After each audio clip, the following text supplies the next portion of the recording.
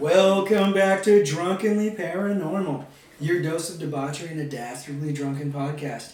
I'm your host, Salem, and I'm joined as always by a man currently holding a demon in one hand and a beer in another. Harlem, what's your friend's name? Little bitch. Little bitch the demon? Yeah. Is that the only demon, in the house today? Yep. And he's my little bitch. That's why he's in my hand. Yeah, I saw him, Sit down, little bitch. I saw him trying to be, demonic earlier, and you were like, nah, clean the toilet, bitch. Yeah, my house is looking damn clean. It is looking clean. Now, for those of you who are wondering what you just stumbled across and are perhaps joining us for the first time, maybe you're wondering, who are these idiots who are talking about having demons clean their house? Well, we'll tell you. We're the paranormal investigators that believe an open, expanded, and possibly inebriated mind is necessary to unlock life's mysteries. With that spirit in mind, we like to investigate with a cold drink in our hand to strengthen our courage and raise, certainly our spirits, but maybe others as well. Our episodes will go something like this. We'll introduce a case, present some background about it, review some history, and then we'll turn our attention to evidence. While we debate the merits of that evidence, we'll discuss the finer points of what alcohol brings to paranormal investigations. Like true gentlemen and scholars, we'll discuss the evidence and perhaps even make suggestions on how we would conduct the investigation in person. At the end, we'll vote to decide if this is something paranormal going on or if it's something you have to be drunk to believe in. How do you feel about that, Harlan? Well, got a good buzz going now, so... Yeah, we had a few beers before we started. We got in the mood to look into all that goes bump in the night. On this case, I'm not going to tell you what it's about. Instead, we're going to dive right into the story that, while it didn't start at all, it certainly brought this phenomena into the paranormal investigation collective conscience. Let's go back to the year 1996.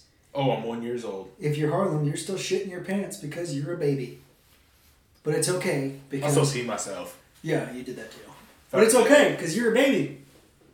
Now, if you did that now, as an adult, you're going to stink up the whole place, especially this shitty little studio we're in, and people will look at you like there's something wrong with you. Now, I don't agree with it, but that's the society we apparently live in today. But like I said before, it's the year 1996 in the small town of Abilene, Texas. Oh, man. Bumfuck, Texas. You ever even heard of Abilene, Texas? Yeah. So I had... Close to Lubbock, I think.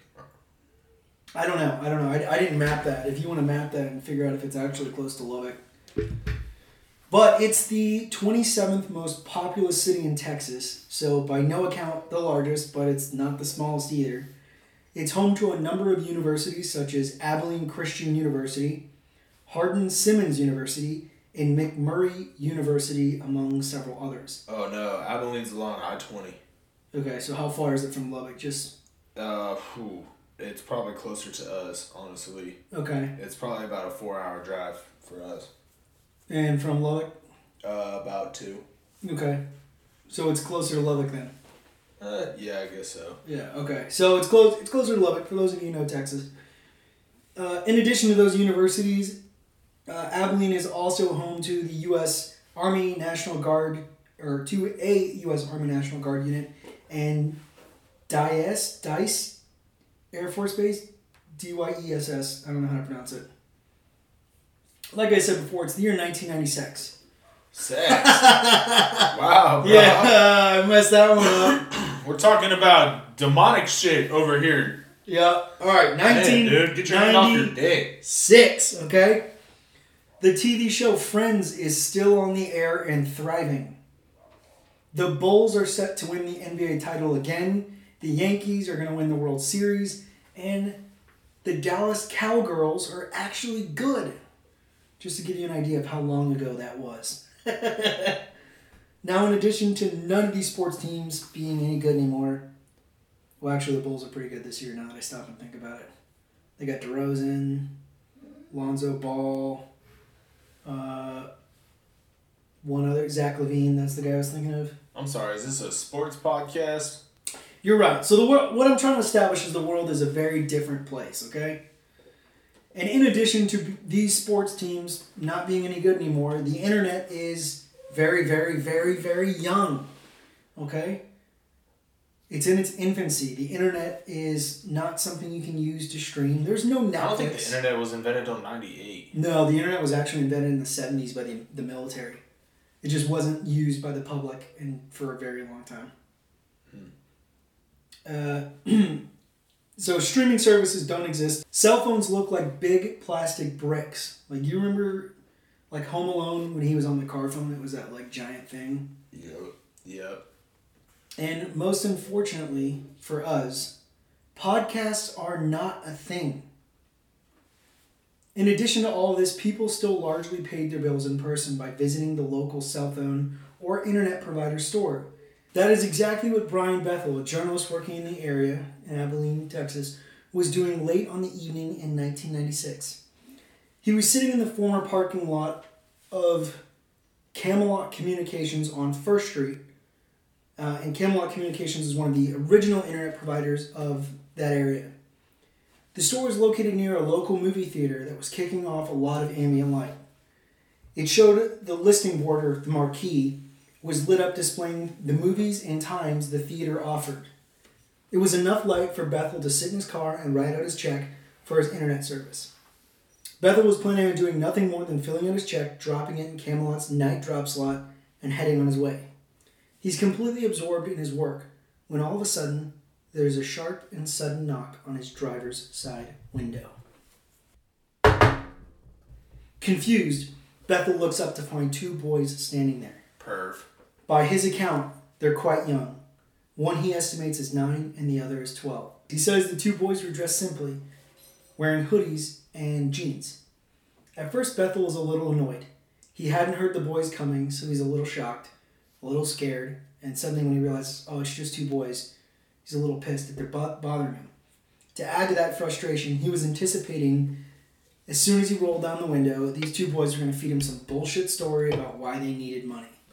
You ever been in that situation, Harlem, where you're just driving down the road and somebody who clearly doesn't look like they need money suddenly hits you up for money? Oh, yeah, it happens all the time at a gas station, especially probably around Abilene. Yeah, I had that happen to me once in College Station. This guy wearing a suit came up to me and was like, hey, forgot my wallet at home. Can you get me just enough gas to get home? And I was like, all right, well, how much money is that? And he was like, just $10. And I was like, all right, I'm going to put it into your gas pump and I'm going to pump it for you and print the receipt. Because I wasn't going to let him like rip off my credit card or fill his tank up at my expense. I want to do the right thing and I want to help out people when I can. But at the same time, there are people out there that they take advantage of like your charitable mood. Yeah. So Bethel, anticipating this story, gives his window crank, and for you Gen Zers out there, that was a thing back in the day. Like, you actually sometimes had to roll the window down with a hand crank. Oh yeah. They weren't actually like all electronic. I'll be cranking something in the car, but it ain't the window. Just playing. It's music, right? You're just cranking music. Yeah, exactly. Yeah. It's the music. So Bethel gives the window crank a few slow turns, lowering the window just enough so he can speak out clearly. Just as the window cracks, Bethel, to quote him, is gripped by an incomprehensible, soul-racking fear. I had no idea why, end quote. Bethel tries to push that fear aside, and he studies the taller of the two boys. He was suave-looking, olive-skinned, curly-haired. The younger and shorter boy was red-haired with pale skin and a freckled face. Oh, it's probably soulless too. Probably, yeah. I mean, he is a ginger, definitely soulless. So, the taller boy... the other boy. No, I'm talking about the taller boy. The taller boy is like the spokesman. Bethel describes the taller one, so the suave olive-skinned one, is the spokesman of the two boys. And he goes, hey, we need a ride. They wanted to see the movie Mortal Kombat, but they'd forgotten their money at their parents' house. They just wanted to see if Bethel would be willing to drive them home so they could get their money. Now, Bethel would comment that the request seemed innocent enough. The boys had been polite, in no way threatening. Still, Bethel could not shake this fear. Something about the two boys deeply scared him. There was something wrong. Bethel continues to talk to the boys for a few more seconds before he happens to glance over at the theater's marquee, the billboard that displays the movie times and the names of the movies. He then looks down at his car's clock display, and he notices that the last showing of Mortal Kombat had already begun. In the amount of time that it would take Bethel to drive the boys to the location they had described, grab their money, and drive them back, the show would already be over.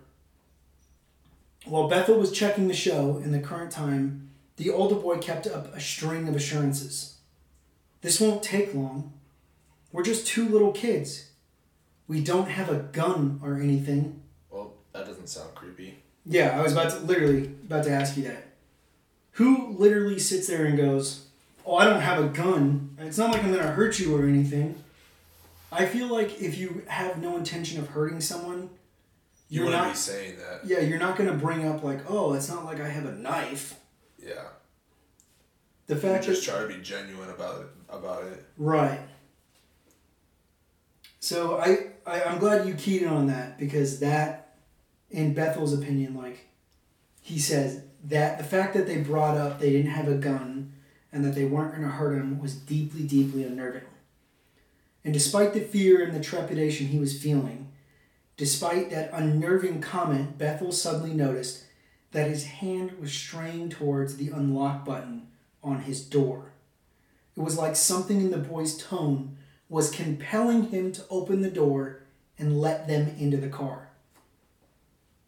Now, it's hard to tell from the account, Bethel writes it online, if he was looking to the boy's eyes at this point when he felt compelled to open the door. But Bethel does recount that when he broke eye contact, his mind exploded into all-consuming terror. So it was like when he was looking into the boy's eyes, the only thing he could process was, "I need to do what I'm being told." He felt compelled. It was like there was some type of mind control at play. It was then, when he broke eye contact and he looked back, that Bethel finally made a really startling discovery. The boys had coal black eyes. To quote him, "The sort of eyes one sees these days on aliens or bargain basement vampires on late night television. Soulless orbs, like two great swaths of starless night." Internally, Bethel is having a panic attack. Something is definitely wrong here. The looming dread, the fear, the black eyes. He feels threatened. Bethel quickly apologized to the kid. Stammering out some kind of excuse, he throws the car in reverse and begins to attempt to roll up the window as he does. This action sends the taller boy into a frenzy, and his face mutates, or rather the action mutates the smaller boy's face into an expression of confusion. The taller boy slams his fist on the window and yells out, "We can't come in unless you let us in! Let us in!" Bethel then slams the car into forward gear and tears out of the parking lot. Only a few seconds have passed, but as he looks in the rearview mirror to see the boys' reaction at his sudden departure, they've vanished. To quote Bethel yet again, "Even if they'd run, I don't believe there was any place they could have gotten from view that quickly." You know what that kind of sounds like? What does it sound like? Some vampire-ass shit where it's like you can't let them into your house unless you invite them in. Exactly. Okay. Hold on to that thought, because we're going to get into theories about what these things are. And vampires is definitely one of them. So we're just going to table that for a second. Now, I mentioned that before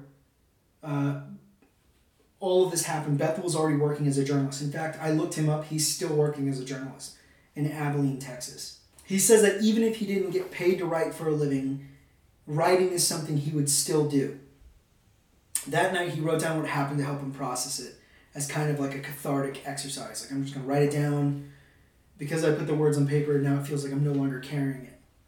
He then shared the experience with a small group of friends on an email list he had. This was the spark that started the fire. Before long, Bethel's story was on the wider internet, and now you can't Google his name without his account of meeting two black-eyed kids appearing. This sounds like that movie on Netflix, too. What movie? What are we talking about? There's some movie where these guys go camping and they're these kids that are outside and they're in like the middle of fucking nowhere in like an RV and they're like broken down because I think the kids fuck with their system in the middle of the night and like the kids show up in the middle of the night and they're knocking on the door and they're like, can we play? And they're like asking all this creepy shit, like if they can come in and stuff like that, and like they have to avoid them and stuff, and they're stuck there in the middle of nowhere in the middle of the day with kids, and it's just like one adult. Do you remember the name of that movie at all? Oh shit, The Outcast maybe, something like that. It's a horror movie right now on Netflix. I know. So this is a popular enough urban legend. We're kind of getting a little ahead of the big reel I was working towards, but that there is a movie made about it. So what I'm really trying to figure out is like maybe you've actually watched the movie about it. I don't know. Maybe let me see if I can find it.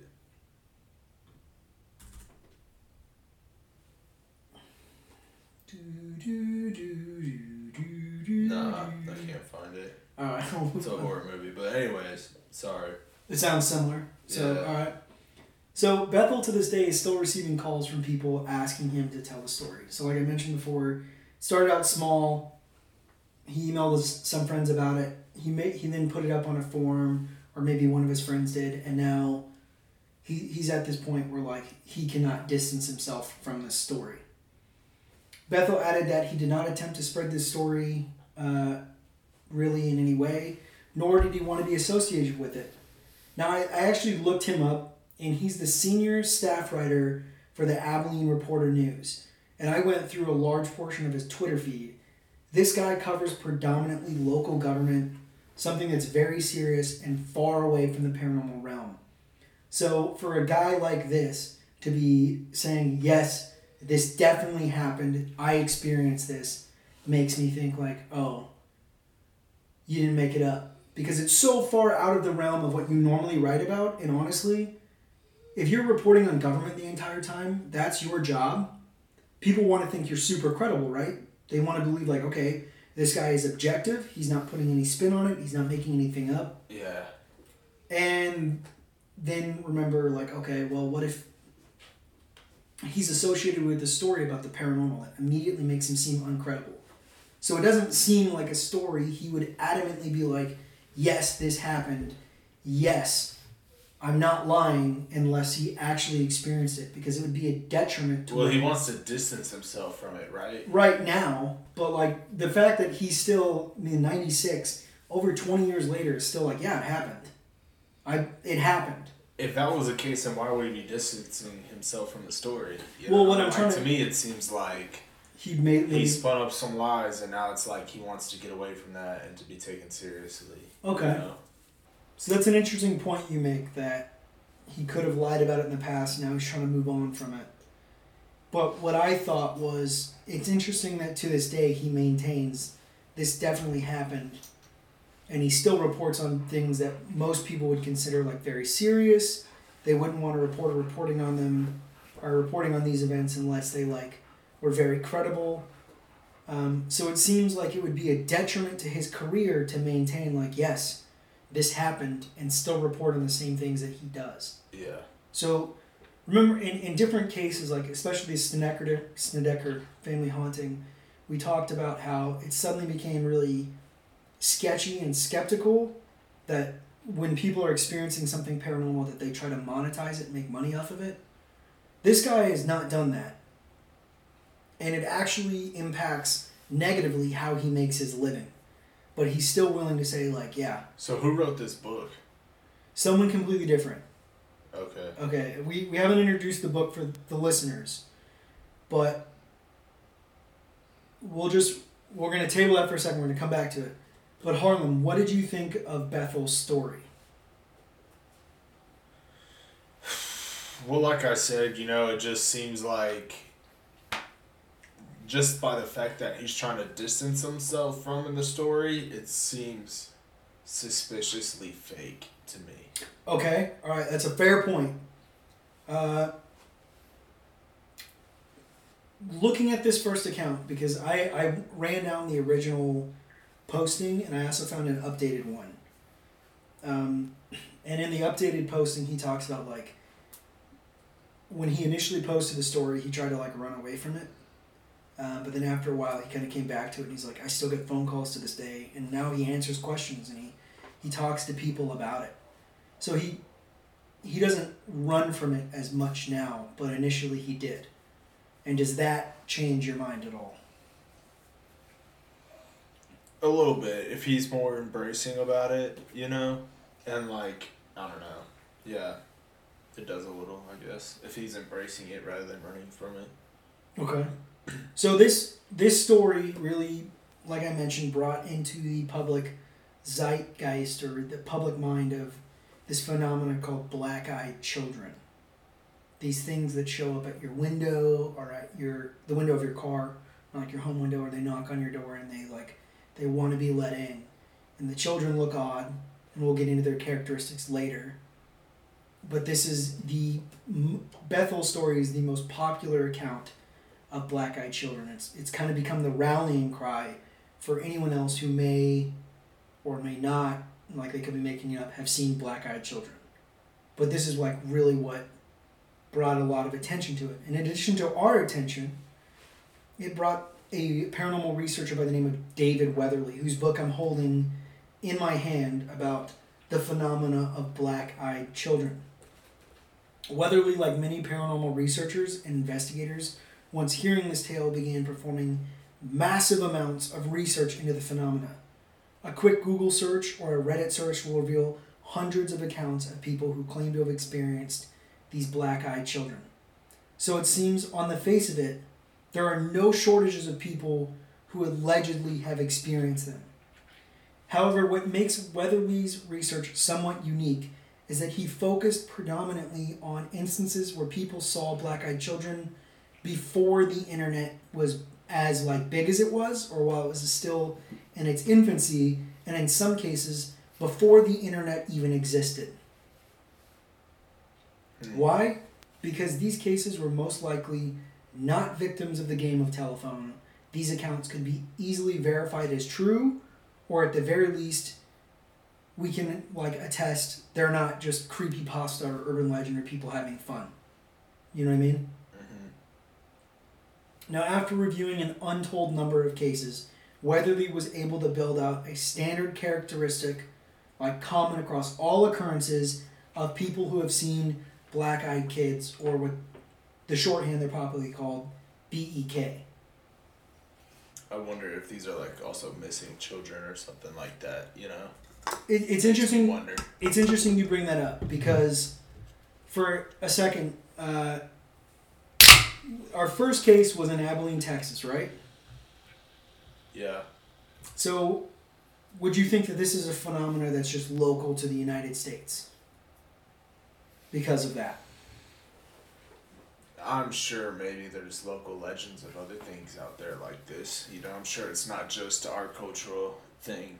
So what if I told you that I haven't exactly read the local legend myself, but there is I think it was the Iroquois, a very, like, obviously a Native American tribe. They had a legend that was somewhat similar about black-eyed kids. Black-eyed children have also been seen in the United Kingdom, Canada, South Africa. China has a legend about them, and Iraq. Wow. So this is a global phenomena.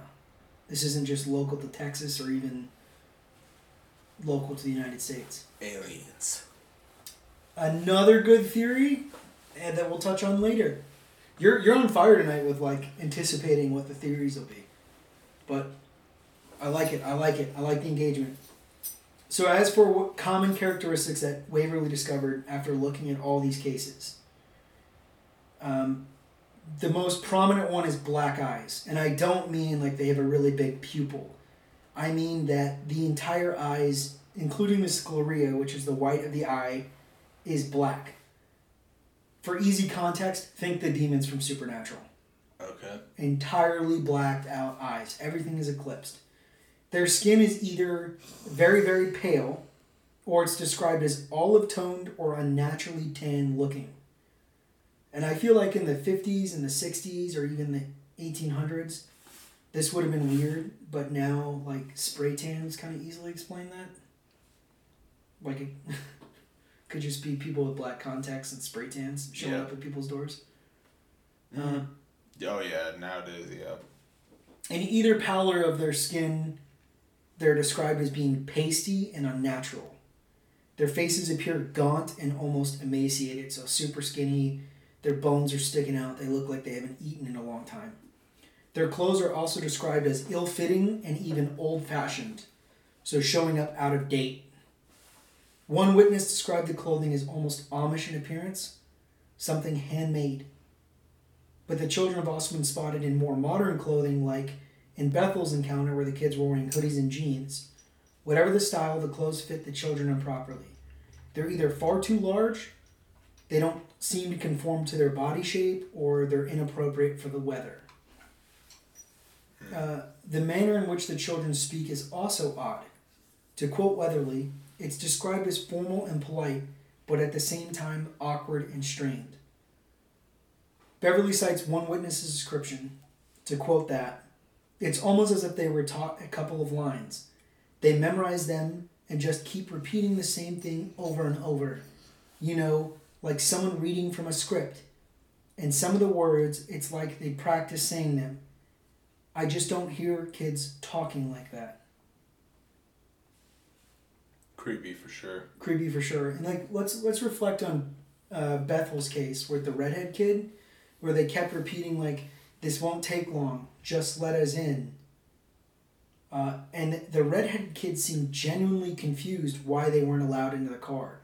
It was like he was repeating words he didn't understand the meaning of, but was told like, hey, these will work. And then when they didn't, he was like, oh, did I say them wrong? Like, what the fuck? Yeah. It's an interesting thing to consider. Yeah. In a very small subset of cases, the children are also accompanied by a foul stomach churning odor. The smell has been described as decaying garbage, rotten eggs, or even rotten meat. Now, Harlan, now that you've heard this like general set of characteristics, what are your thoughts? Like, what leaps most immediately to your mind to explain black-eyed children? I still like my vampire theory the most. Did the smell not change anything for you? Smell of rotting meat? They're dead, right? Aren't vampires supposed to be dead? Yes, they are the undead, but the one that got me was rotten eggs. That's like sulfur. Which would make you think of demons. Right. So that's another theory. And like I'll go into a list of possible theories for them, but yeah, it seems like black-eyed children sit between a lot of legends. Like even you right now have said aliens, vampires, and demons. It seems like black-eyed children kind of like catch the characteristic corner of a lot of different things. So we'll talk about this later, but it makes you kind of wonder, are they something completely unique on their own? Or is it one of these three things that people are experiencing and then attributing differently? You know what I mean? Does that make sense? Yeah. Now, Waverly was not so quick to jump for like an immediate paranormal explanation to these things. He first researched medical conditions that perhaps might cause a child's eyes to turn completely black, or even a human's eyes to turn completely black. Shrooms. These conditions cause the eyes in some part to turn black, but Waverly was quick to add, none of the natural explanations cause your eyes to turn completely black. The first medical explanation he came up with was, I hope I say this right, myidrasis. And this is an excessive dilation of the pupil. The condition can be caused by disease or trauma, occasionally even by drug use. This condition is often referred to as a blown pupil. So here the whites of the eyes are not turning black per se, but the pupil is expanding to the point where the iris is super small and it looks very, very large in appearance. And I've got a photo of that here for you, Harlem. Looks like he's tripping on some shrooms. Yeah, I mean, it looks like the black, so that the black part of his eye, I think that's the iris, expands uncontrollably, but you can see like the outer edge of the color in his eye. Yeah, the color of his eye. So, and also you can very clearly see the whites of his eye. Yeah. So this doesn't quite match the description that Beverly gave us, or Bethel gave us. Not right. Right. So the second explanation was glaucoma. Not necessarily glaucoma, which is like where the lens on your eye thickens to the point you can't see out of your own eyes, but that some medication developed in recent years to treat the glaucoma have an impact on eye color. In these cases, though they're rare, blue, green, and hazel eyes have turned brown after a year of being on this particular medication. Oh, that's gonna fucking suck if I'm older and I ever get that shit. Yeah, I really like the fact that I have light eyes, Yeah. and I'd be really bummed if My suddenly green eyes will go away. Yeah, my blue eyes would go away. I'd be sad, man. That's like a huge part of my identity. But those who have experienced such a color change and then stopped using the meds report that their eyes do not change back. However, in none of these instances of being on this medication do the eyes turn black. But that was just something that Waverly wanted us to consider. The next possible medical explanation, and I'm going to butcher the hell out of this, is aniridia, a rare congenital condition where you are born without the iris, which is the colored portion of your eye, and it typically affects both eyes. One thing that's interesting to note is that the vision in your eyes as a result is severely limited. So, like, let's reflect on Bethel's story where the kids just disappeared. Yeah. If you were having, like, assuming this is what those children had, you couldn't just run away because your eyesight is severely fucked up. And it's night, which would make it a lot worse. Harder to see. Right. Yeah. But yeah, I do mention here that aniridia is very much associated with something called Gillespie syndrome, and that many of those who have it also experience intellectual delay. But what's interesting to note is that one of the prescription, like, I think of pain management routines is if you have this, they prescribe black contact lenses that cover the entire cornea. But even then, covering the entire cornea, which is the very forefront of the eye, does not explain like the eyes being completely black. And I have another photo for you of someone wearing a black contact to help manage that. And you can still see the edge of the iris, the color, and the scleria again, which is the white of the eye. The last... I wonder if that makes everything seem darker. I think it would likely do that, yeah. The last medical possible explanation is the result of recreational drug use. Shrooms, baby. Well, shrooms will do that. Too much cocaine will cause your eye to expand, or your pupil to expand super, super wide. Possible non-medical explanations for entirely black eyes, but also not paranormal, are contacts. For older cases like Bethel's, which was in the 90s, and even older, colored contacts would have been really, really expensive. Roughly $260 a pair. But now they're like, this is 2021, they're much, much cheaper. They're like $30 a pair. I think they're getting more expensive now. I mean, everything's getting more expensive now, but they're not $260, if you will. Like, they're not what they were in the 90s or before. Another possible explanation is tattooing of the whites of the eyes, which is very painful. That doesn't make any sense because they're children. Yeah, that would be weird. Like, typically you don't let children get tattoos. It's a really good point. Also, afterwards, your eyesight would be real crap, and there would be a massive risk of infection. And it would also be expensive.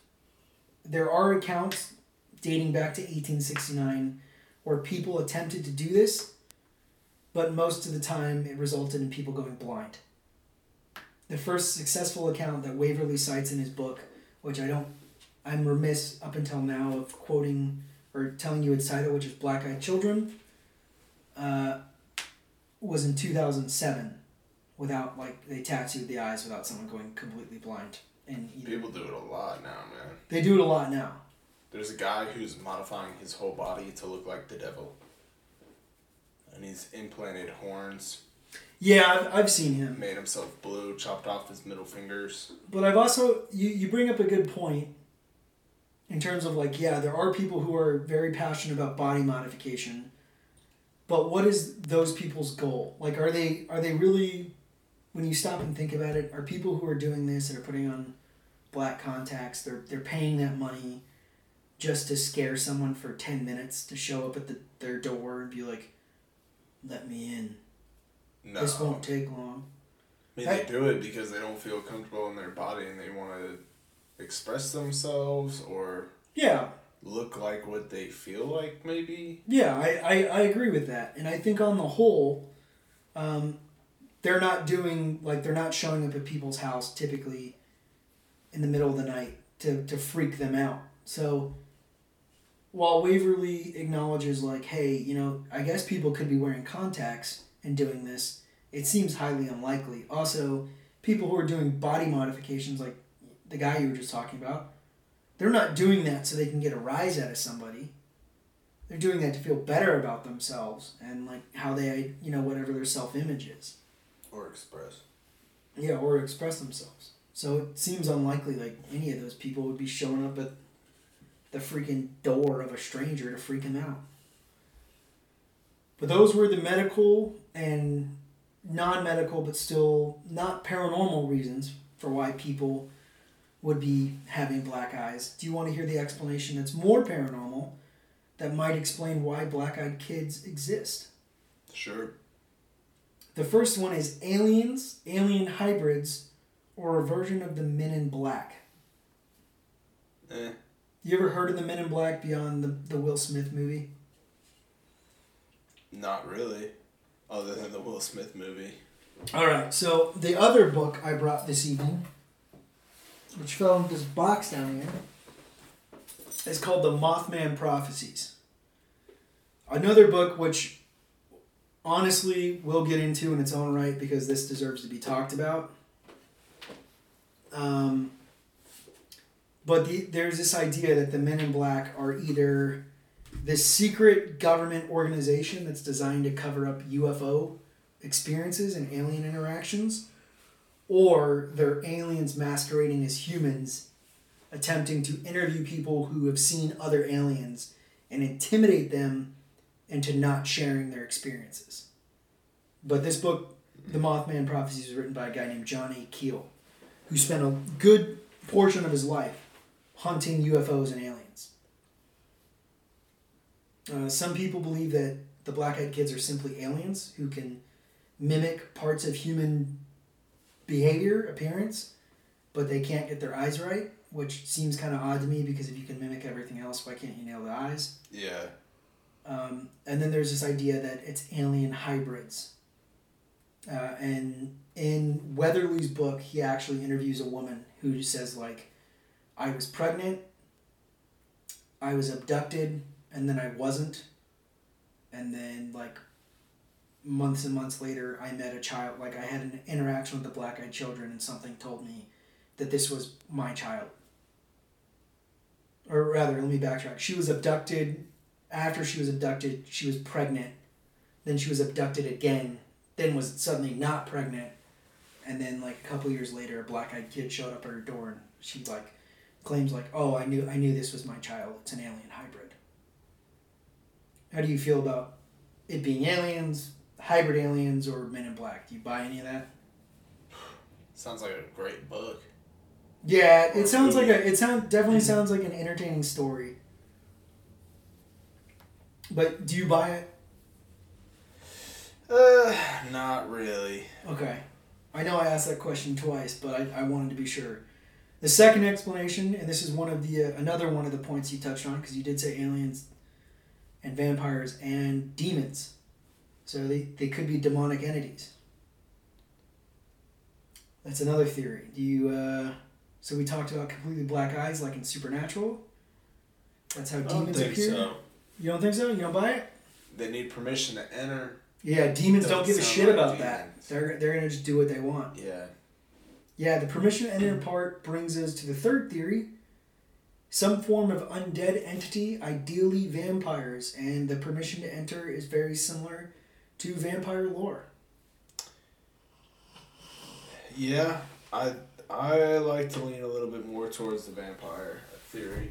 The last theory I have to mention is either a ghost or a spirit, and as I mentioned before, in China they believe that there are ghosts that need permission to enter your home, and if you let them in, there's repercussions, like they eat all your luck. And I'm going to read for you the first account from Bethel's book about that exact thing. So Bethel says he was traveling in China, and he first became known of something called hungry ghosts, which are these ghost stories that are common. And if the spirit was malevolent, it would often have red or black eyes. The eyes were never presented as the focus of the tale. It was merely an additional evidence from the storyteller to reaffirm the fact that the spirit was evil. So, we must wonder how much classical stories fit in with the modern accounts of black-eyed children. Have the black-eyed beings been here much longer than most people currently believe? I recall being told the story in southern China. It was the tale of an angry spirit terrorizing a nearby village and bringing misfortune to the people who lived there. The ghost was that of a young girl, angry at her wrongful death. No one seemed to know who the girl was or how old she was when she died, or who was to blame. The people held the ghost of the girl responsible for numerous disasters and misfortunes in the area. To see the spirit of the girl meant one was about to experience bad misfortune. Miscarriages, infant deaths were said to be the result of those close encounters with the dreadful spirit. If there were no babies in the family, the person encountering the spirit girl would lose their youngest relative. The ghost was described as a young girl around 14 to 16 years of age. She would appear in the village late at night. Often she would knock on doors, asking to be let in. She could appear suddenly, and most people believed it wasn't safe to stay out too late, especially if the moon was full. The angry spirit always wore a long white dress and was barefoot. She had long black hair, and her skin was deathly pale. Her eyes were solid black. The villagers believed that they would be haunted by the girl until the mystery of her death was solved and the nature of her wrongful passing was corrected. Fortune tellers tried to determine the nature of the curse to no avail. Finally, a Taoist priest was called to the village to exorcise the evil spirit.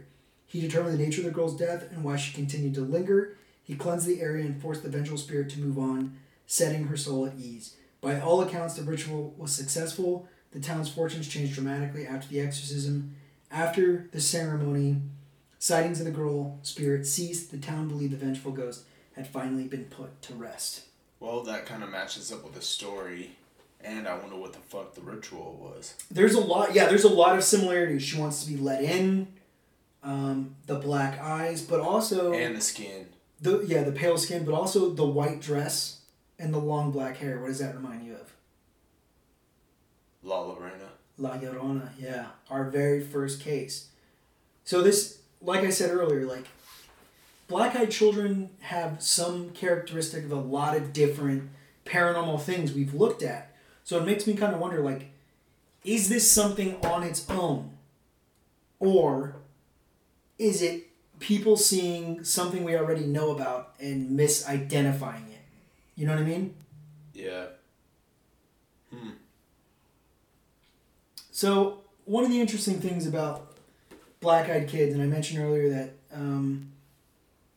they have similarities to aliens that were spotted by John A. Keel. So I'm holding two books for those of you at home in my hand. I have Weatherly's Black-Eyed Children, and I have John A. Keel's Mothman Prophecies. And some of the characteristics of the aliens that Keel experiences match up pretty closely with that of David Weatherly. The point of this little aside is that this could be considered cross-corroboration of the alien theory, in part, if we can believe these two, which is kind of interesting. However, what's important to note is that Weatherly's book was published almost 40 years after John A. Keel's book. So Weatherly, even though this is in print, which oftentimes people are like, oh, we can consider this to be fact because it's in print, it's a book. He could simply have stolen this guy's information and repackaged it. Like, this could be telephone without the internet, you know what I mean? Yeah. We unfortunately won't know without looking at more evidence. But I talked about the Men in the Black, and I talked about the alien hybrids. Do you buy this idea that maybe they're aliens and these guys are writing about the same thing, but they're calling it by a different name? He's insisting that it's more alien hybrid, and he's saying it's more alien visitation. Do you buy the whole alien thing?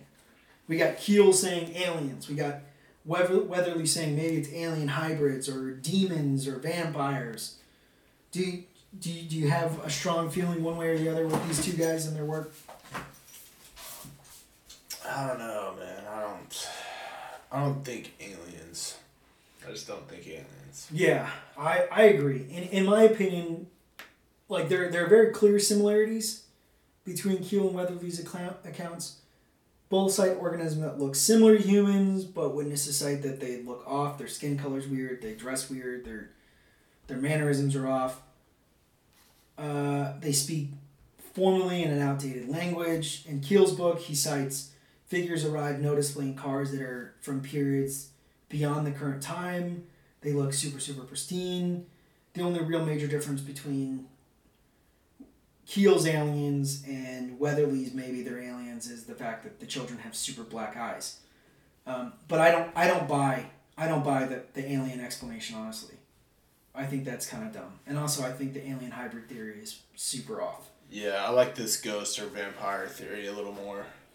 I think I do too, and I think my rationale here is that if you have the ability to travel light years in a spaceship, then you're not going to be knocking on a door and asking to go in. You just take... Right. That's weird.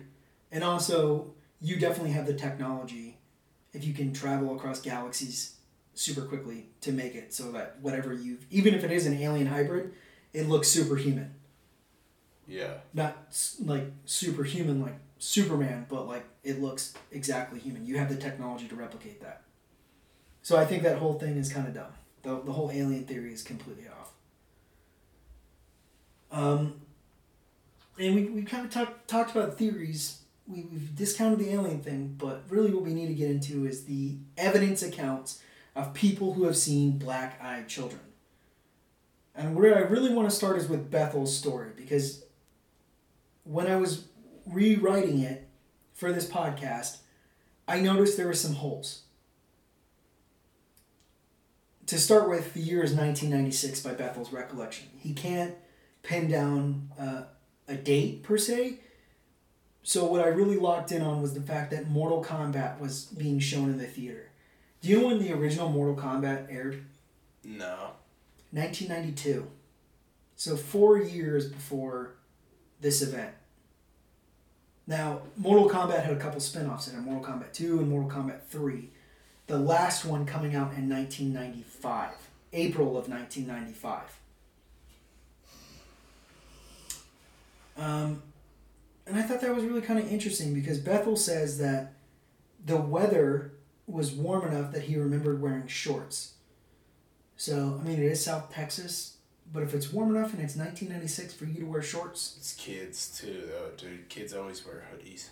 I mean, that's... Okay, I'll give you that. But it seems odd to me that he says it's Mortal Kombat, not Mortal Kombat 2, not Mortal Kombat 3, and he's insistent that the year is 1996, even though the movie came out 4 years before.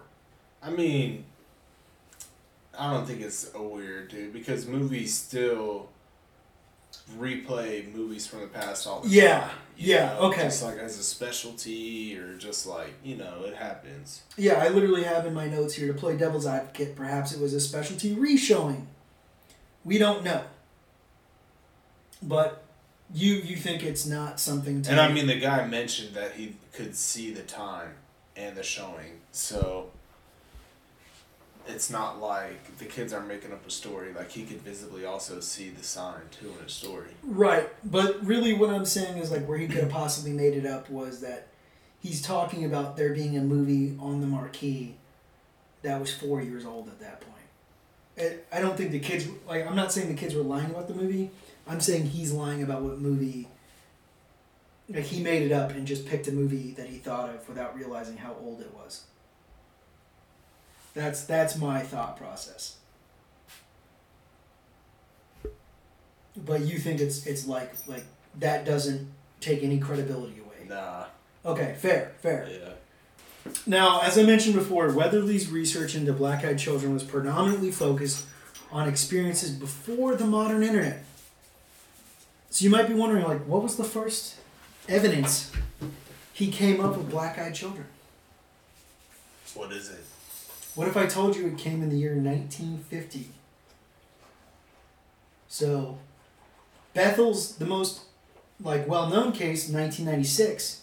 1950 would have been 46 years before. And so I want to bring you the account of a young man named Harold. When Harold was 16 years old, he encountered a strange child. No one could ever explain where the boy had come from, nor was the weird boy ever reported in the area again after Harold's run-in with him. Harold was walking home early one evening just before sundown. He was taking his time, strolling along the dirt road, when he reached the fence that lined the road that led to his family's home. There, leaning against the corner fence post, was a young boy about 10 to 12 years of age. Harold slowed down, puzzled. Since he knew everyone in the small community in his small West Virginia town, yet he'd never seen this boy before. Harold had a good-natured manner and would talk to anyone about anything.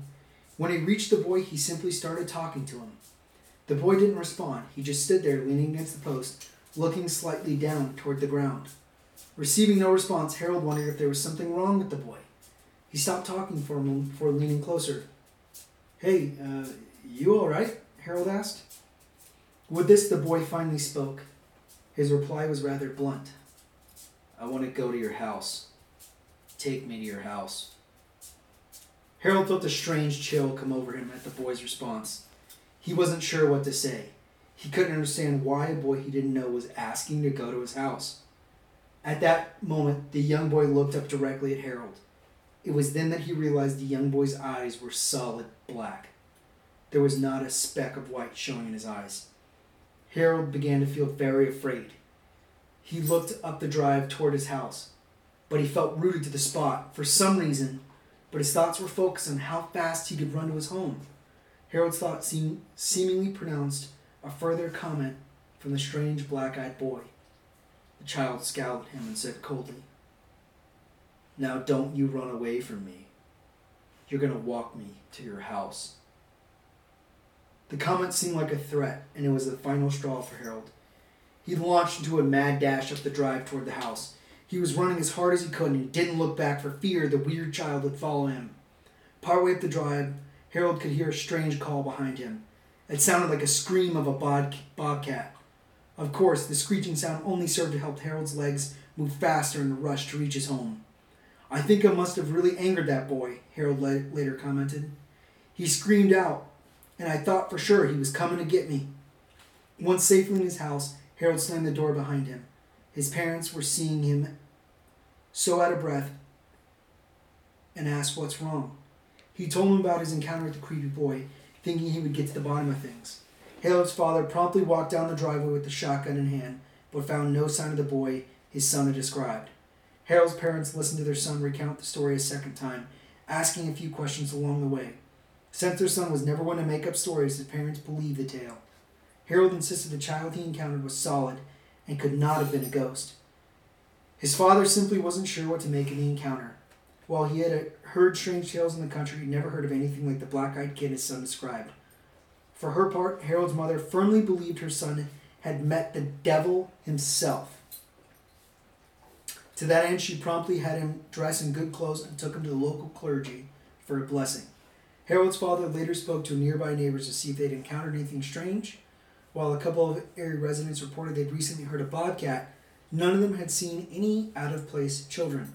The family decided to keep the story quiet. If by chance their son had encountered the devil, they didn't want any talk about him getting around or for that matter, anything that might cause the black-eyed boy to return. What do you think about that story?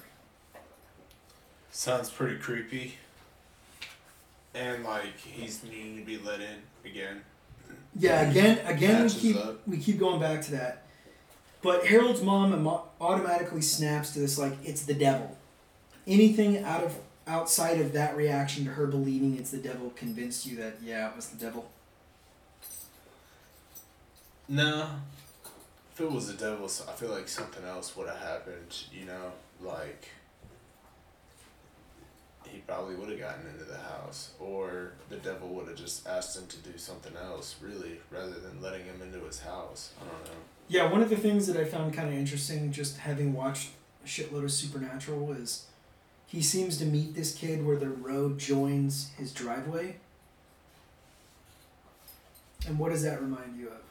A crossroad. So, like a black-eyed thing. But still, devil takes. Demons take. Demons take. They don't ask permission. This one was a little bit odd that he was like, I'm coming home with you. He wasn't asking. He was telling him, I'm coming home. So it was a little bit more takey, but not exactly like he outright possessed him and rode him home type of thing. That's true. What other characteristic from Supernatural have we been conditioned to believe demons have other than black eyes? I don't know. What are you getting at? Sulfur. The smell. Smell. So I don't remember you saying anything about a smell from the boy. right. So it got me wondering if these things are demons, and we're going to assume for a second they are, just for the sake of the investigative process, then why didn't Harold come across a smell? So it got me wondering, is there more of the unusual characteristics of demons noticed by people who have seen black-eyed kids supported by this theory? Like, has anyone else who claims to have seen a black-eyed kid also said that they came across the smell of sulfur, something demonic? And I found the case from a guy named John in Toronto. And John was an overnight security officer at a local office building in Toronto, right? You know, I guess the office is in a pretty safe neighborhood because John never really has a lot of work. And so John got into the habit of bringing a fat stack of magazines every time he'd go to work, and he would sit at his security desk, and like every once in an hour he'd walk through the building and make sure everything was locked up and no one had broken in, right? But his security desk kind of like it had a view to the main doors of the lobby, but it was hidden enough that he could sit behind his desk and no one would know he was there. He could see out, but he couldn't be seen. That's important. So John's sitting there, and he just completed a search. He cracks a magazine, when suddenly he says, and this is in 2007, on a Thursday night, as John recounts, he hears the sharp rapping of a fist on glass. John kind of like sits up from his desk, he puts his magazine down, and he notices that there's two boys wearing hooded sweatshirts that were standing very close to the glass. He could see the boys very clearly, and he estimated them to be in their early teens. John felt a chill come over him when he reached the glass door. The boys looked directly at John, putting their faces close to the glass. "Let us in," the boy said. John spoke out loudly.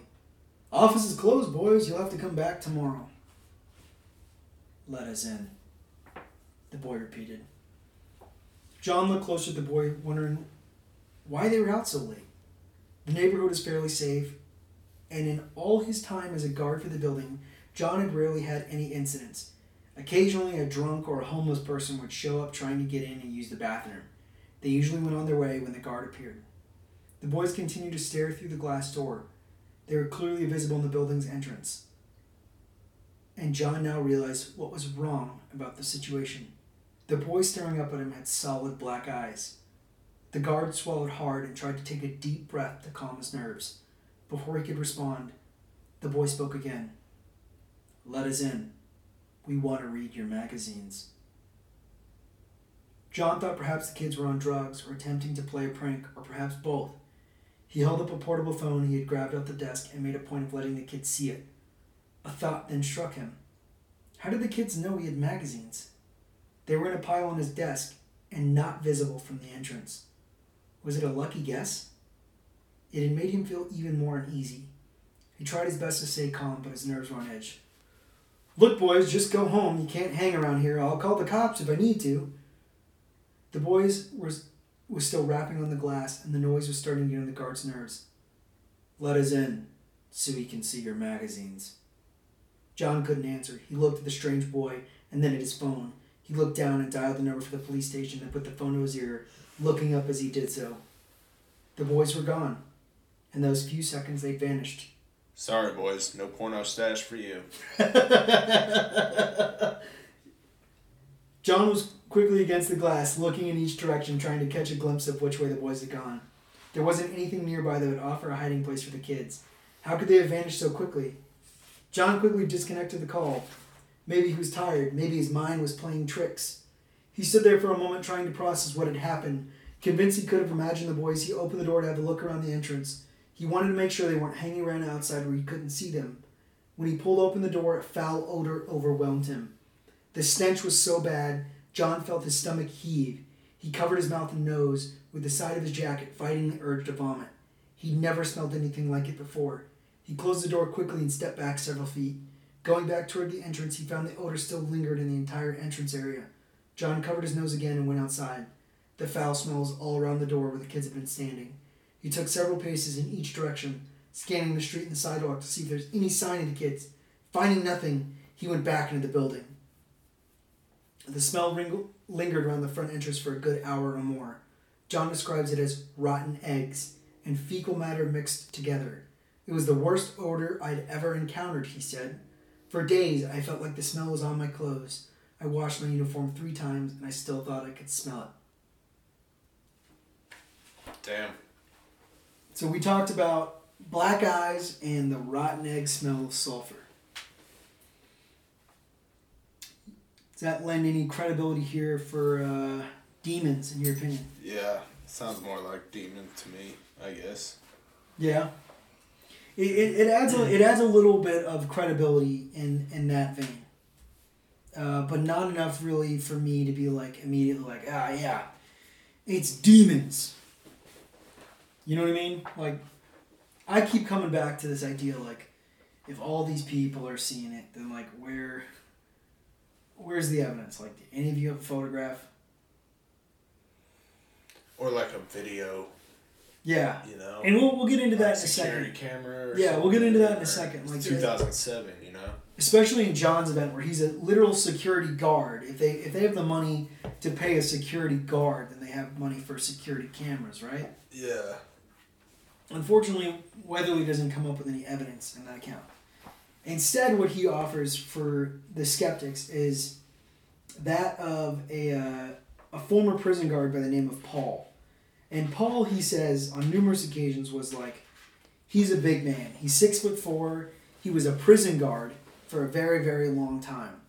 And he also makes a point of saying that Paul was a massive skeptic. He didn't believe in anything paranormal. And I don't want to get too ahead of myself, so to quote Weatherly's book, Paul once said, I want you to know that I don't believe in Bigfoot or flying saucers or anything like that. Now, Weatherly apparently had known this Paul guy for a long time. And Paul, like I said, had been a massive skeptic. But he runs into Paul at one point, and it seems like there's something Paul wants to talk about, but he's kind of uncomfortable with it, right? Mm-hmm. And so Weatherly is like, all right, yeah. He's out having lunch one day. He's like, hey, Paul, sit down. We can talk about whatever it is you saw that's bugging you. And so he says, after Paul said, hey, I don't believe in Bigfoot or flying saucers, there's a butt hanging in the air. I've encountered this many times over the year. A non-believer who, despite a skeptical attitude, has some experience they simply can't explain in rational terms. No problem, Paul, I responded. If there's anything you want to tell me about, I won't judge you. Paul shifted around a bit, clearly trying to get comfortable and focus. He wasn't the kind of person who was used to opening up, and this was obviously difficult for him.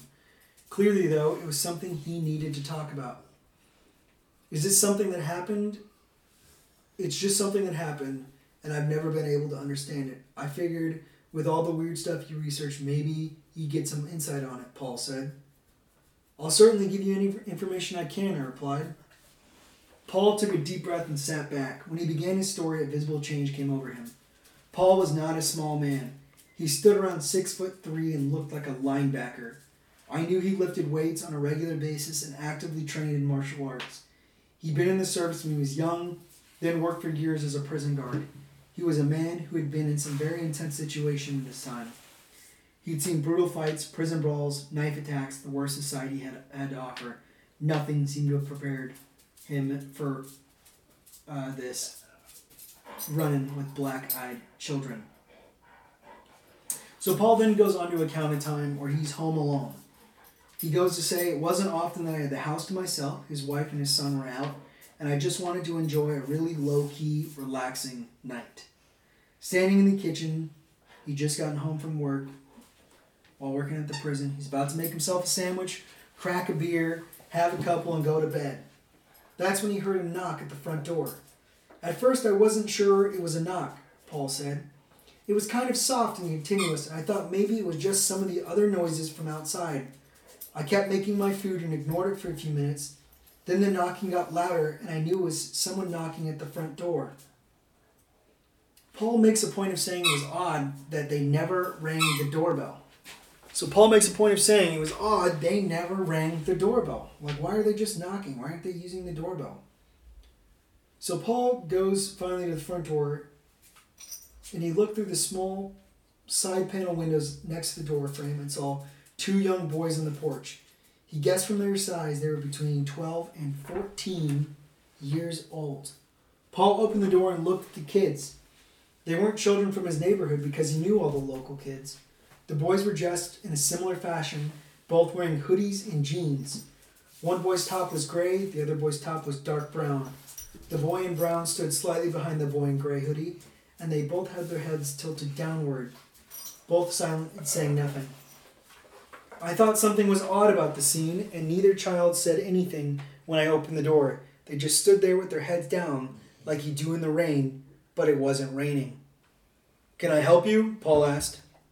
He expected a sales pitch. Perhaps the kids were fundraising for a school or selling magazines. Maybe they just had the wrong house. What he didn't expect was the response he received. The lead boy in gray kind of smiled and replied, "Hey, we just wanted to stop by for a bit." Paul was puzzled by the odd reply. "It's almost like I didn't understand the statement," he said. "I know these boys weren't friends of my son's because I knew my son's friends, and he was much younger than these 2. After a moment, Paul responded to the boys. "Do I know you guys? I think you've got the wrong house." The boys didn't react to Paul's comment. After a moment, the lead boy spoke again. "Oh, well, it's getting kind of late. Can we come in for a bit?" It was another odd response, and Paul wasn't sure what to think about the situation. "Something was causing the hair on the back of my neck to go up," he recalled. "I felt like this kid was ignoring me and focusing on me all at the same time. It made no sense. Why in the hell would a couple of kids show up at a stranger's door and want to come in?" With his internal alarms going off, Paul began to look at the kids even more closely. It was early in the evening and the porch light was on, so he shifted his stance to get a better look at their faces. He wanted to know exactly who these boys were and what they were up to. It was then that Paul realized with shock the boys' eyes were solid black. "They had no white of the eye," he said. "I've thought about this sight ever since, and they didn't have any kind of glasses or anything else. This was the natural eyes that I saw." The lead boy looked directly at Paul and spoke again. This time his voice was more insistent and suddenly seemed more threatening. "It would be good if you let us in. Let us come in now. You don't have to think about it. Just open the door some and ask us in." Paul felt rooted to the spot. His brain was trying to process what was happening. I didn't feel like I could move. I was a little dizzy, and I had a kind of a numb feeling. I started thinking that maybe I should just let them in after all. There were only a couple of kids. Paul wasn't sure how long he stood there. He felt locked in at the moment, trying to make his body move. The same voice spoke once more. "It's okay. It won't take long. The comment jerked me into action, Paul stated. All of a sudden, I felt my fight or flight response kick in and got me moving. Even though Paul, 6'3", built like a linebacker, towered over these two boys, his response is one of fear. He slammed the door shut, shouting at the boys to get off his porch as he did so. Last thing I saw, I was slamming the door shut with these two boys looking at me. Two sets of those creepy, solid black eyes just boring a hole into me. Now, Paul would go on to say that he felt like he had to hold the door shut, that locking it wasn't enough. He'd even go on to say that he had to go get his gun and look around and make sure there was no way the boys could have broken into the house. I'd had enough. No one is going to invade my home or make me feel afraid like that. Hell yeah, I'd get a gun too. So he gets his gun, he runs back to the front door, and the boys are just gone. It was the weirdest thing. The porch was empty, but I know it only taken me a couple of minutes at the most to grab and load that pistol. I searched the yard front and back, driveway and garage, even went up and down the street. There was no sign of the black-eyed boys anywhere. Now, what I think that's really compelling about this particular case is this is a huge human being, right? 6'3", built like a linebacker. Oh, he's got to go get a gun. Who knows, man? And he feels so afraid that he's got to go get a gun to protect him from children. Yeah.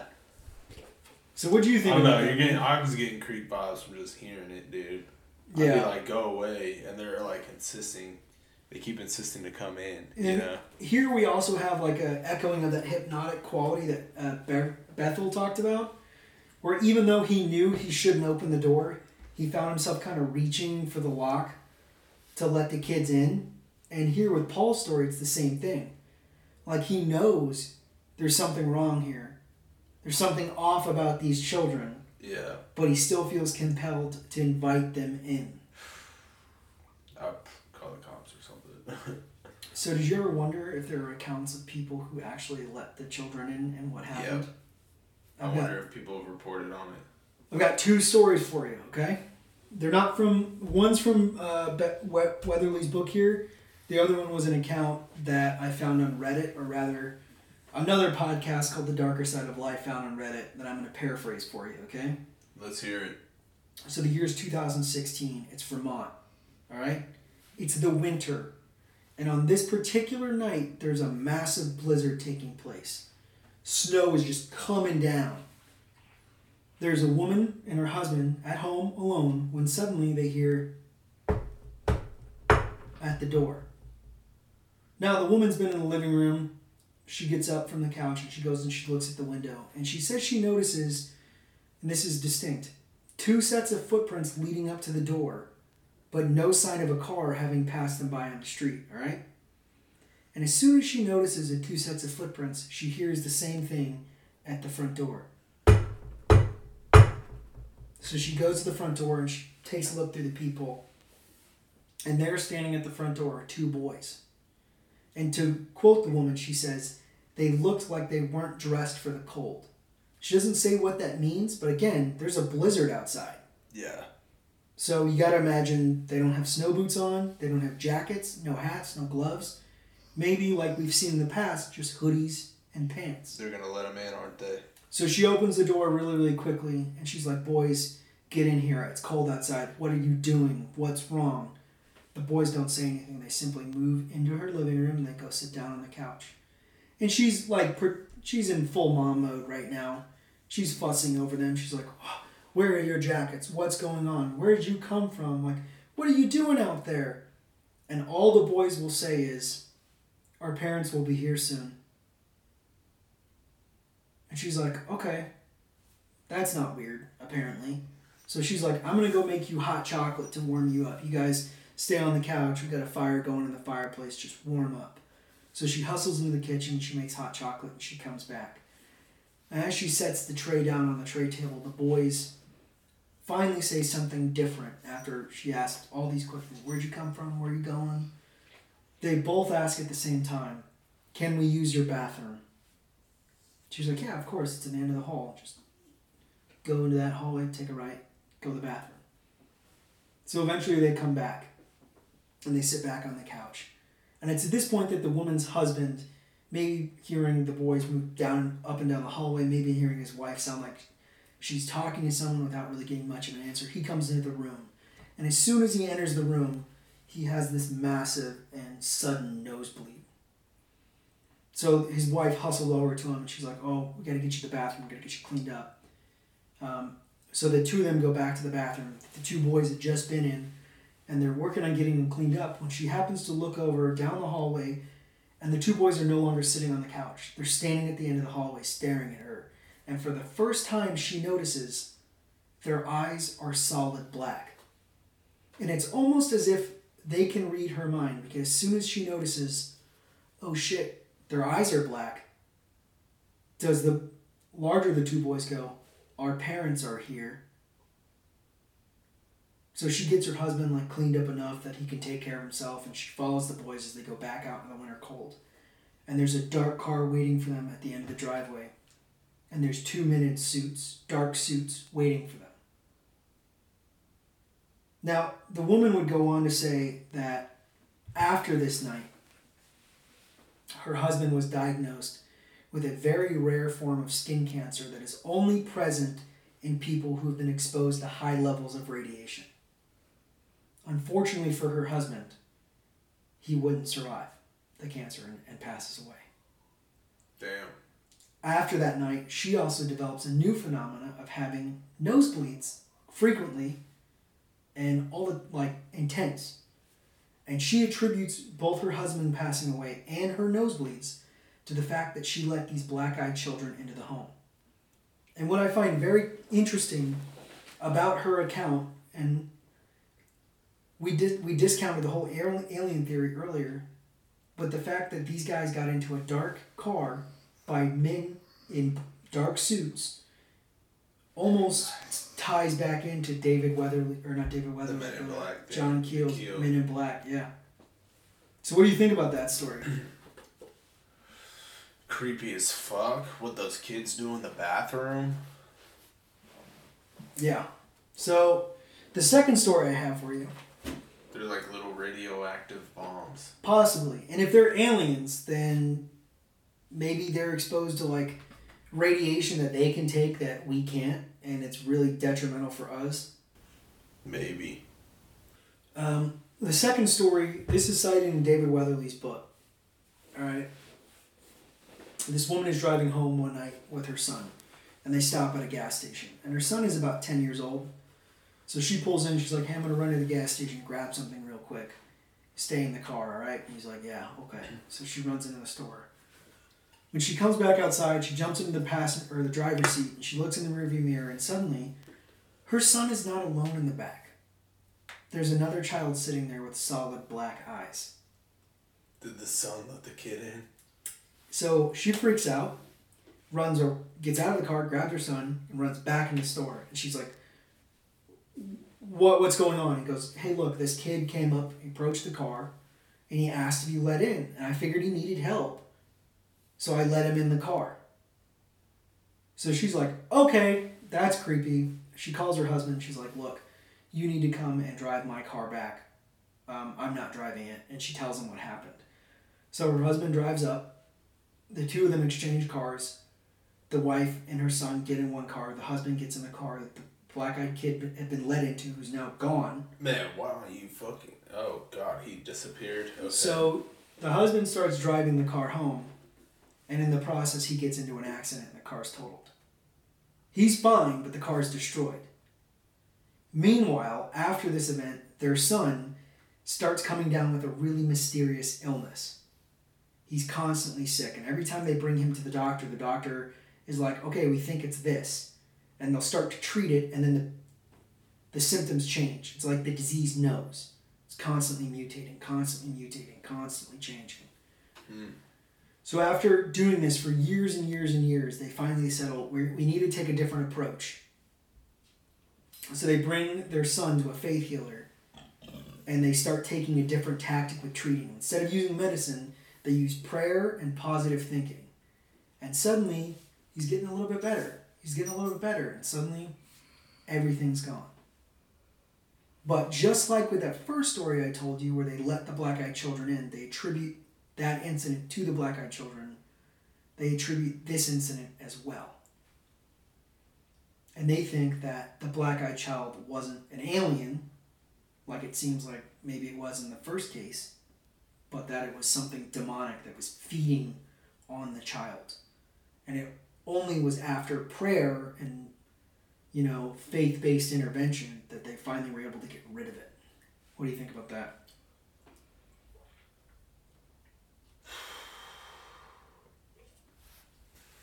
Sounds kind of like spiritual a little bit. Prayer and whatever to get rid of it. But once more, it kind of goes back to that, like, is it an alien? Is it a vampire? Is it a demon? Is it something entirely different? We don't know. You know what I mean? Yeah. So one of the things that's kind of interesting about black-eyed children is they like to show up at people's homes. They like to show up at people's homes, especially right after dark. So it got me thinking, in the modern era, because I looked on Reddit and people are still claiming to have experienced these things. In the modern era, there's Ring doorbells. There's security cameras. Yeah, there's got to be some kind of film out there. Who's got evidence of this? Well, David Weatherly has an interesting passage in his book that kind of addresses this. He goes, on rare occasions, video cameras have been present where individuals encountered the kids. Later review of the videotape or the recording showed no sign of the children. Recordings have been blank, glitches have caused the tapes to skip forward, or the system was found to have been shut down entirely without any human agent being involved. On at least one occasion, a videotape showed the witness talking to thin air. So I tried to fact check this by looking up for video evidence of people who've claimed to see black-eyed children. Nothing. So maybe there's something to this. Well, that's all the evidence. That's all the accounts I'm gonna bring up with you right now. But before we get into whether or not we think this is something paranormal or something you have to be drunk to believe in, I really kind of want to settle that question we've been asking all through the podcast. We talked about angry spirits. We talked about demons, vampires, aliens, even alien-human hybrids being an explanation for these things. Could black-eyed kids be a fringe sighting of one of these other things, or do you think there's something on their own? Are they their own paranormal entity, or are they maybe people are seeing vampires, ghosts, demons, and attributing it to something different? What are your thoughts? I like the vampire theory the most. You think that's the most credible out of all? Yeah. Me personally, I think I'd lean more towards demons based off of the black eyes and the smell, but where they lose credibility is the fact that, like, demons don't need to be invited in. Yeah. That's why I like to lean more towards the vampire theory with trying to be let in, but then, like, it doesn't match up when those kids just leave, you know? No, because demons don't leave unless they get what they want. But that brings up another question, like, what do these kids even want? And, like, Weatherly's book doesn't really answer it. None of the research I read answered. Like, they want to be let in, but why? Like, what's the end goal? What are they? Just some kind of death omen, maybe. You think so? Like, more of a death omen? That's what it sounds like, yeah. You let them in, you let the death omen. Bad things happen? Yeah. Yeah. Your car crashes, your kid got sick. There's another... I mean, we talked about the hungry ghost thing from China. And there was one case that Weatherly talks about where, like, this girl is at home and she's washing dishes or, like, doing something in her kitchen, and the kitchen window's open, and there's a girl that appears there with black eyes and is like, hey, let me in. Like, I want to come in. And the girl's like, well, my dad's sleeping. I got to go ask him. And she runs to her father and is like, there's a little girl in the window that wants to be let in. And her father's like, no. That's a bad thing. And they, like, burned... I forget what it's called. Some type of, like, specialty paper, because they're hungry ghosts, and they, like, put food out for it, and they burn sage to, like, keep it away. But it doesn't really, doesn't answer really what it is. Like, a lot of people have different theories about it, whether it's aliens or vampires or demons or ghosts. I like more than vampires, I like the death omen idea, I think, a little more. Okay, so then... Some kind of like a ghost, death omen type thing. So I guess I'm going to ask you then. You think death omens are... Or really, black-eyed children. You think it's a death omen, but you think black-eyed children are paranormal, or is it something you need to be drunk to believe in? I'm gonna go with paranormal just because. Really? Yeah, dude. Wow. Okay. Just because I like the fact that there's a cross-cultural thing about it going on. Yeah. You know, and I mean, I'm not too big on the Keel guy with the alien shit or whatever. So aliens is firmly out for you. Yeah, for sure. I agree with that part wholeheartedly. I would like to think it's maybe some kind of like an omen of death. All right. I like that. And it goes for him. As a writer, I like that as a thematic theme. Yeah. As a paranormal investigator, I don't buy any of this. There are too many holes. Like, I keep coming back to, like, where's the video evidence? Where are the photographs? Yeah, I mean, I guess there does need to be evidence. So. Especially in the era, like, these things are coming to people's homes. Like, I know they're not ringing doorbells, but, like, Ring doorbells are censored now to pick up movement. So, like, if this is actually happening, where are they? You know what I mean? Yeah, alright, I'll change my vote and I'll go with you gotta be drunk to believe in it. But if it is true, then my vote would definitely be towards the Omen. Alright, yeah. I wasn't trying to change your vote there, but that's what I guess meant by my vote there. Okay, so we're going double, you gotta be drunk.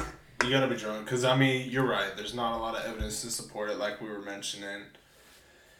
I will say this though, like, do you remember in the last do you remember in the I think it was the Red Death episode that we recorded, where we were talking about, like, Adam Tausch and his, like, zombie cow story? Mm-hmm. And how we were like, you know, when you hear it, it's kind of ridiculous, but somehow it's still kind of scary.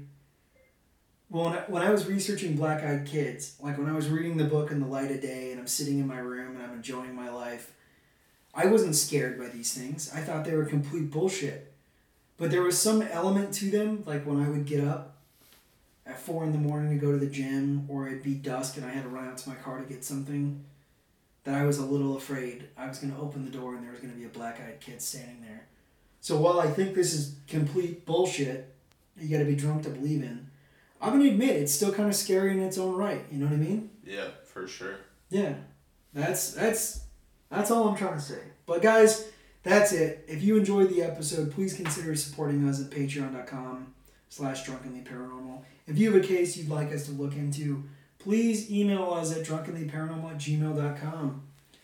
Alright guys, I'd like to remind you, please don't drink and drive. In Harlem, as always, stay fucked up.